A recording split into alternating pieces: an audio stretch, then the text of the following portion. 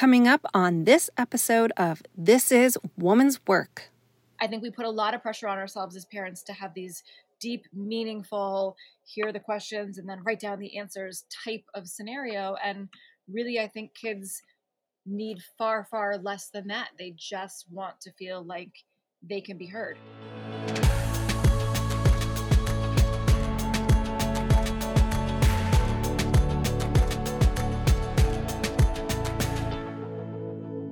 Hi, friends. Welcome to today's episode of This Is Woman's Work. I'm your host, Nicole Khalil, speaker, coach, and wine and cheese enthusiast. To learn more about how we're redefining woman's work, you can follow me on Instagram at Nicole M. Khalil or visit my website at NicoleKhalil.com, where at times I feel like I should have a pop-up greeting that says, "Welcome to the shit show."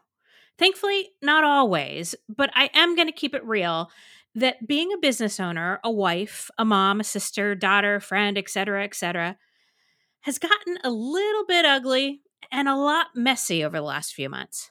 And I mostly love my imperfect little shit show, but I do have my moments.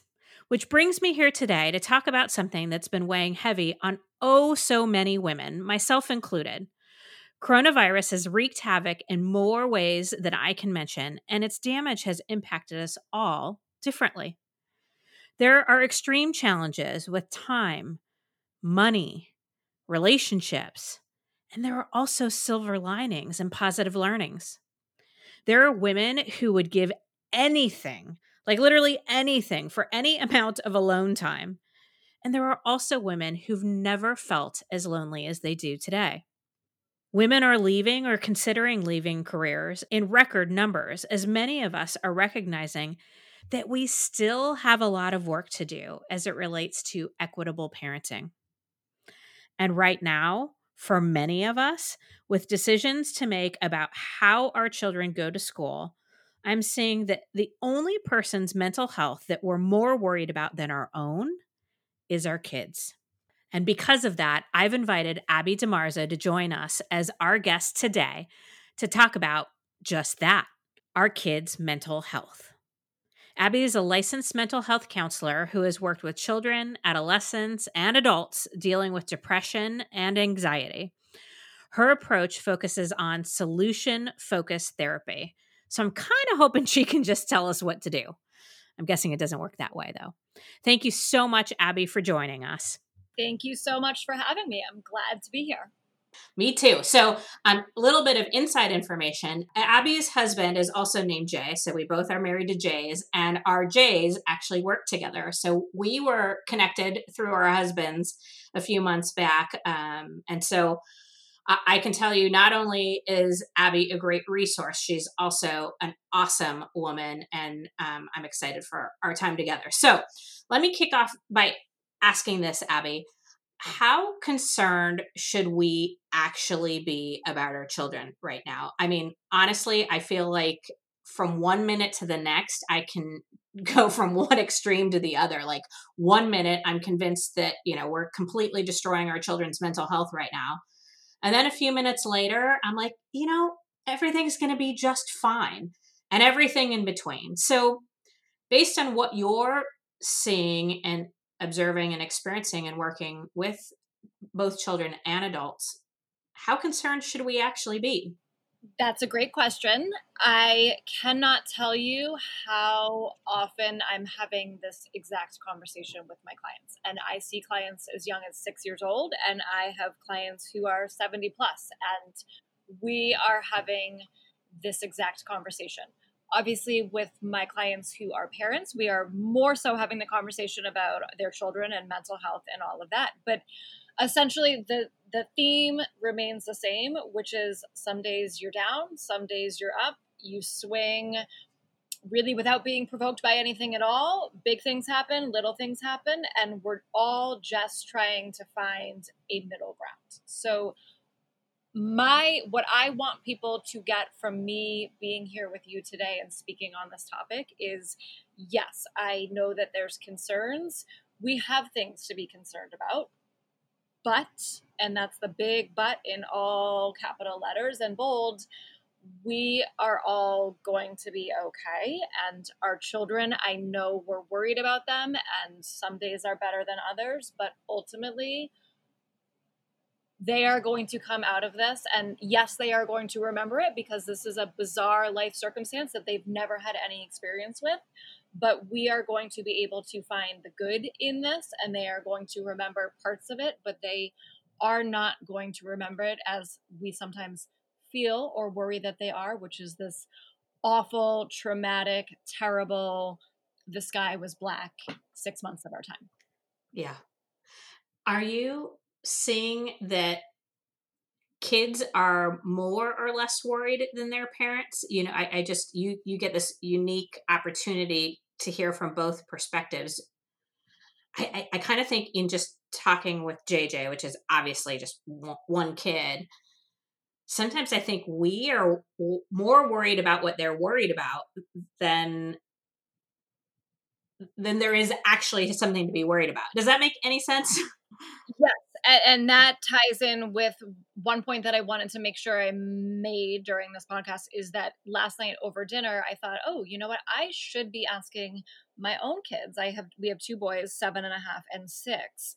Really, my boys said that what they remember from not being in school and having to do their schoolwork at home and not seeing their friends as much and not seeing family as much is that they remember that we laughed a lot, that Jay and I were playing with them at home, that they got to sleep in a little bit, and they were very focused on the fact that we let some of our rules slip and we let them eat pizza in the living room on Saturday nights. And I thought, oh my goodness, you can eat pizza in the living room every Saturday night until you're 27. If that's how you feel like, you know what, we had some fun and I didn't feel so scared or overwhelmed by this really, really bizarre time. And I know my family looks very different from anyone else's families, as it should, but just those answers, I really wanted to make sure I shared those today because I think as parents, we know more, we've seen more, we're aware of more, we're probably out there in the world more than our children are.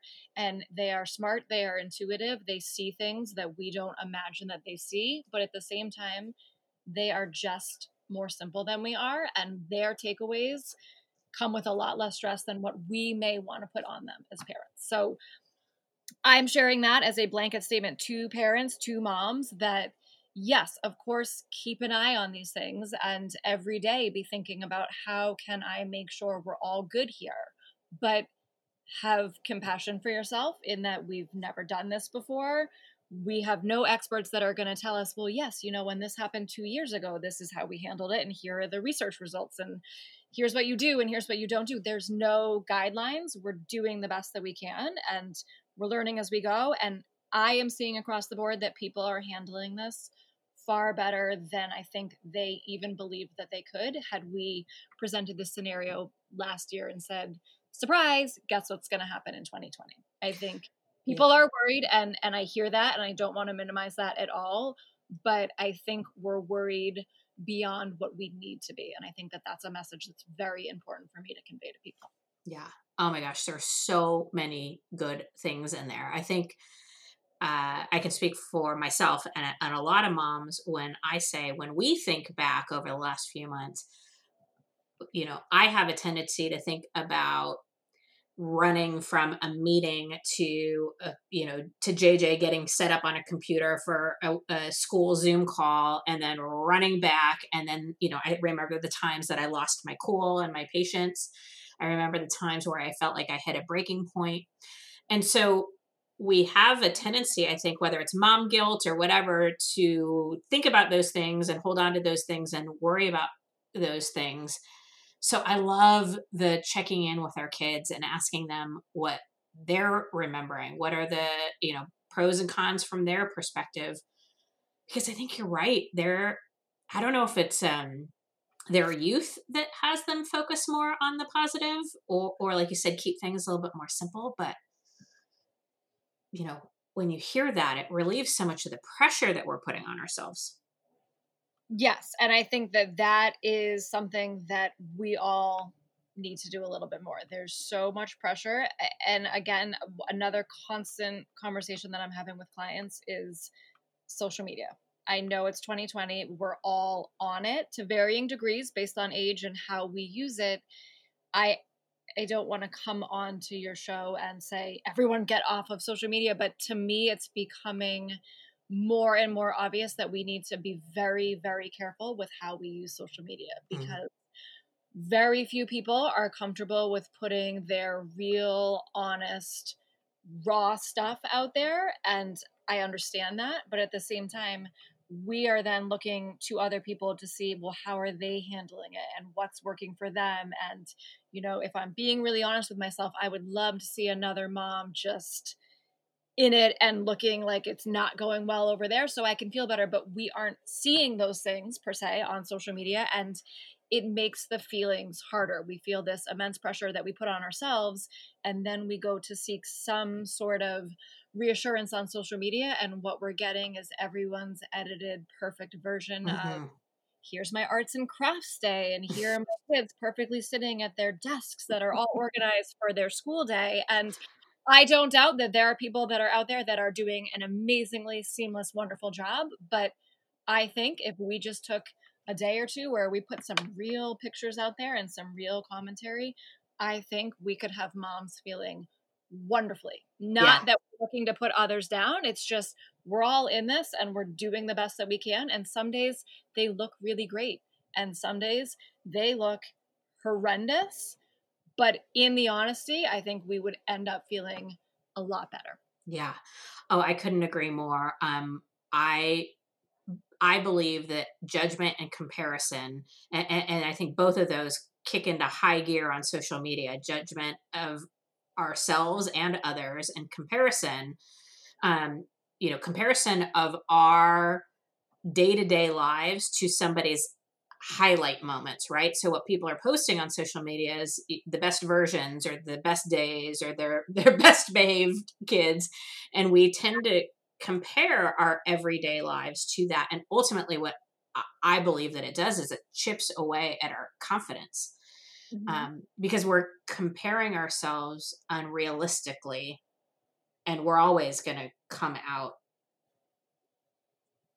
on the short end of the stick. Really. Exactly. Yeah. So, okay.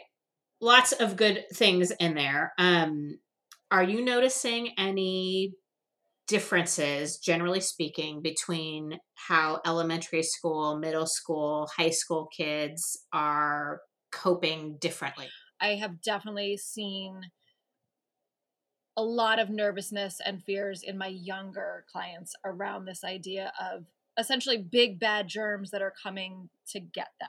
And that's where we've done our work of just doing what we know how to do to take care of ourselves and to keep ourselves healthy. And yes, this feels like more, but it's really about the basics and trying to focus their fears in that way of, oh, you know how to take care of yourself. Just make sure you're doing that and you are going to be okay. That's been more of the theme in my elementary school kids.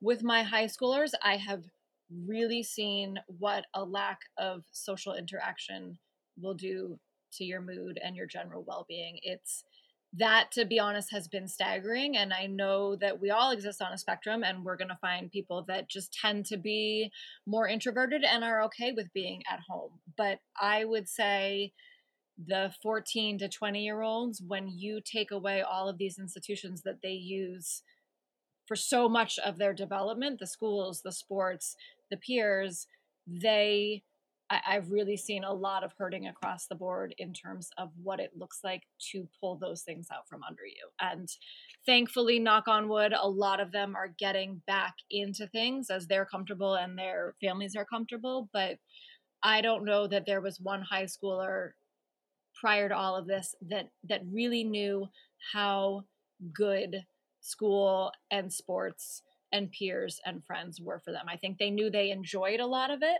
but I do not have one client at this point who would not gallop back into a school building and probably go 7 days a week. So that has been really interesting for me to see. And it's about perspective in that we're trying to figure out when you really felt like most things had been taken away or were on hold, what did you miss the most, and how can we work to incorporate some amount of that back in?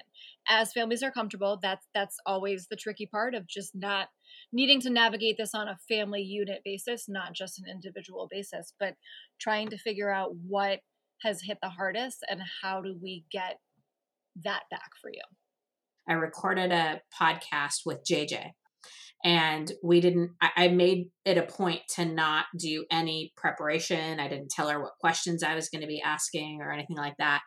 And I asked her, what she liked about what's been going on, what she didn't like, what she misses.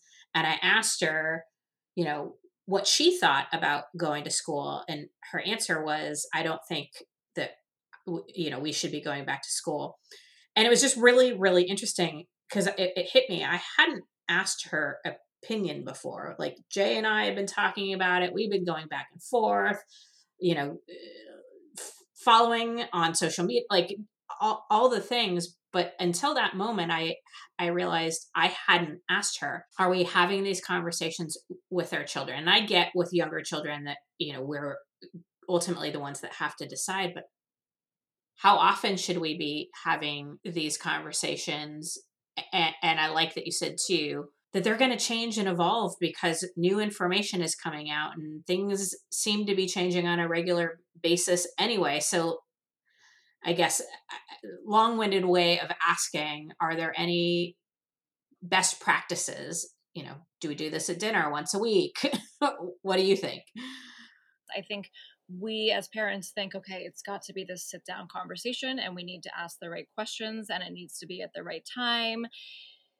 I think these conversations are probably happening far more than we give ourselves credit for, and they don't need to be these big, important family moments. I think you're probably going to get your best answers and input from your kids at a time where they're, as you're saying, you didn't prepare for that particular podcast, at a time where you're really not all that prepared and they aren't either, because that's a real conversation. And I think as long as you go into any type of conversation that could happen with your kids with this idea of, you know what, I'm trying to gauge their thinking and where they're at and what they may have heard, and give them the space to ask some questions and put out any of their feelings, you're going to have a great conversation. It may scare you as a parent a little bit to not have a huge sense of where you're going with the conversation or what you may be asking next. But in terms of what they are going to pull from that conversation, I think it's invaluable in that they're going to feel like, you know what, mom and dad are really busy, but they sat down with me and we had this conversation, and or we were in the car and they weren't on the phone or they weren't listening to something on the news.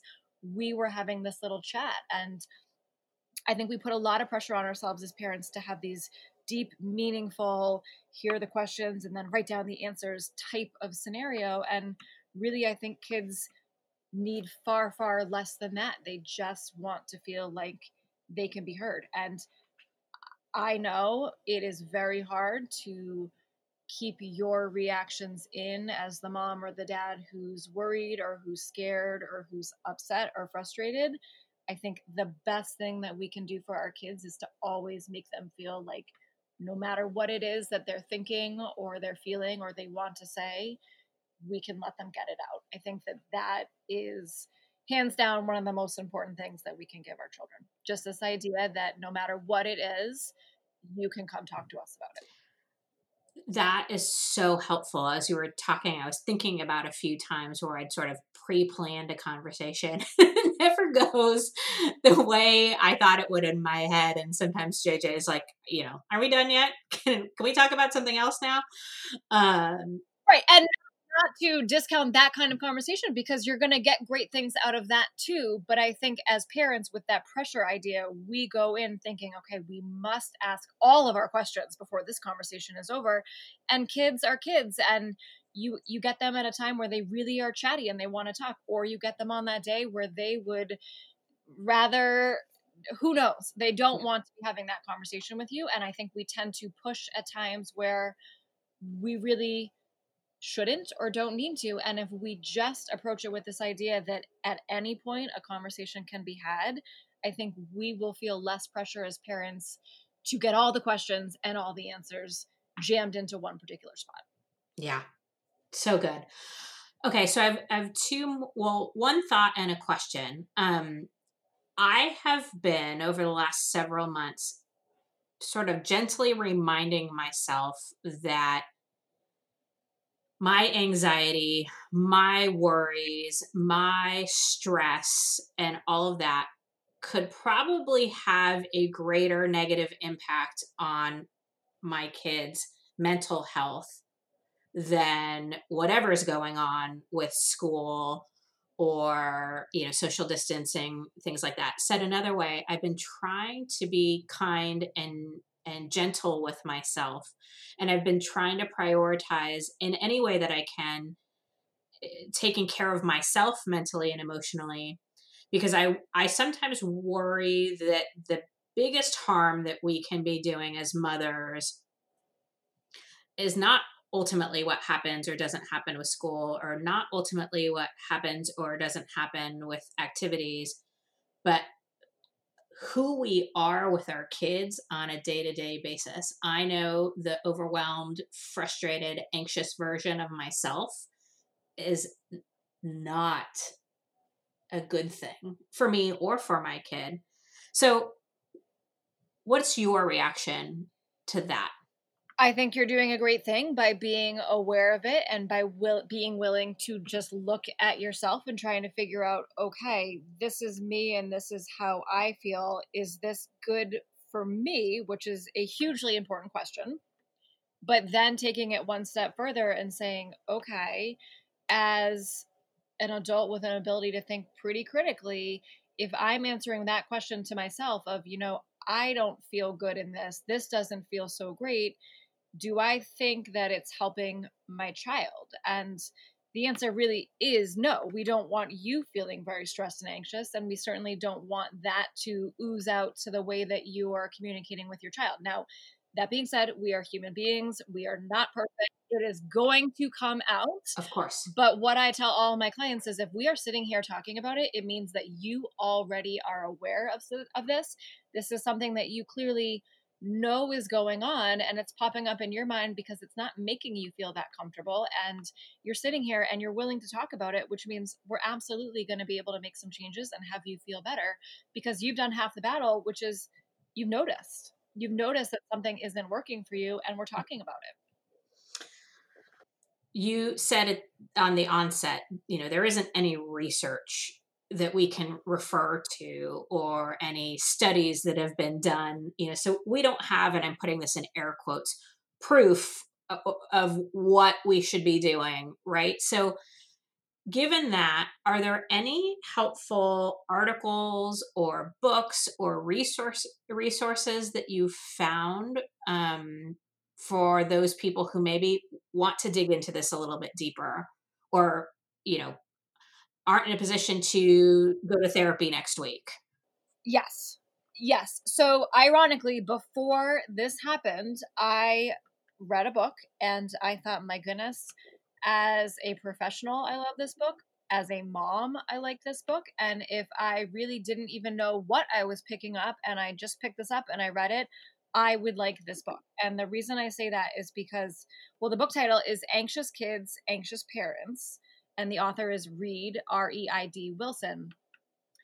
It was so clear and so concise, and it talked about this very topic that you're bringing up, that if we have some anxious tendencies as an adult, as a parent, are we passing some, or do we have an ability to show that to our children and without meaning to teach them some anxious tendencies? And sometimes it works like that. Sometimes we just have a worried, anxious child and the parent really doesn't demonstrate that at all, but we're just wired how we're wired. But the bottom line of this book was, whether we have an anxious child or we have an anxious parent, here's all this new language where you might think this and you might have said it in this way in the past. Try doing it this way.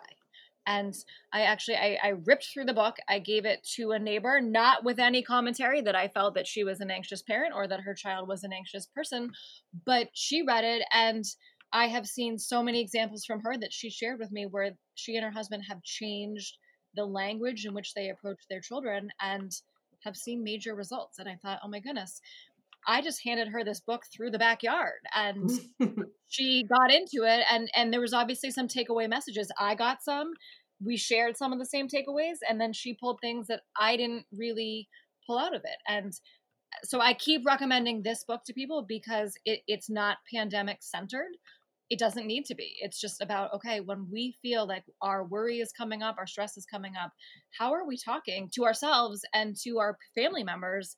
And how can we tweak it just a little bit so that we're talking about the same thing, but we're doing it not fear-based. We're doing it from, okay, here's what's going on.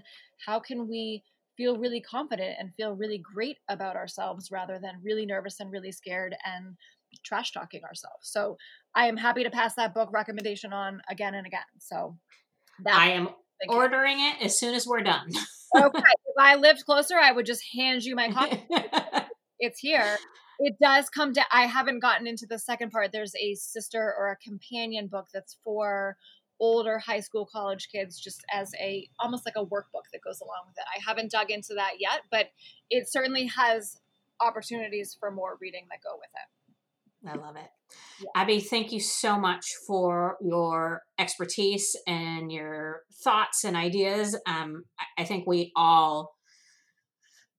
you can use a little bit of guidance and if nothing else, just somebody to remind us that it is all going to be okay. So I'm so appreciative of your time and your wisdom today.